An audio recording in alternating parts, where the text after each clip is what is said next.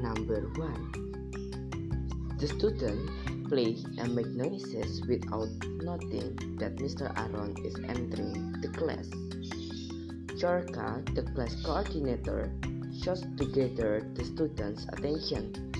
Then, Mr. Aaron reminds the students about the rules they have agreed on. Mr. Aaron sees that Aileen is still dreaming, so he checks if she gets his point or not. Chorka: shut up all! Pay attention to Mr. Aaron. Mr. Aaron: okay students, now write what do you know about ASEAN. Students: okay Mr.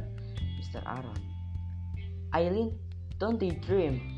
Do you understand what I'm explaining? Aileen: sorry mister, I don't understand what is explained.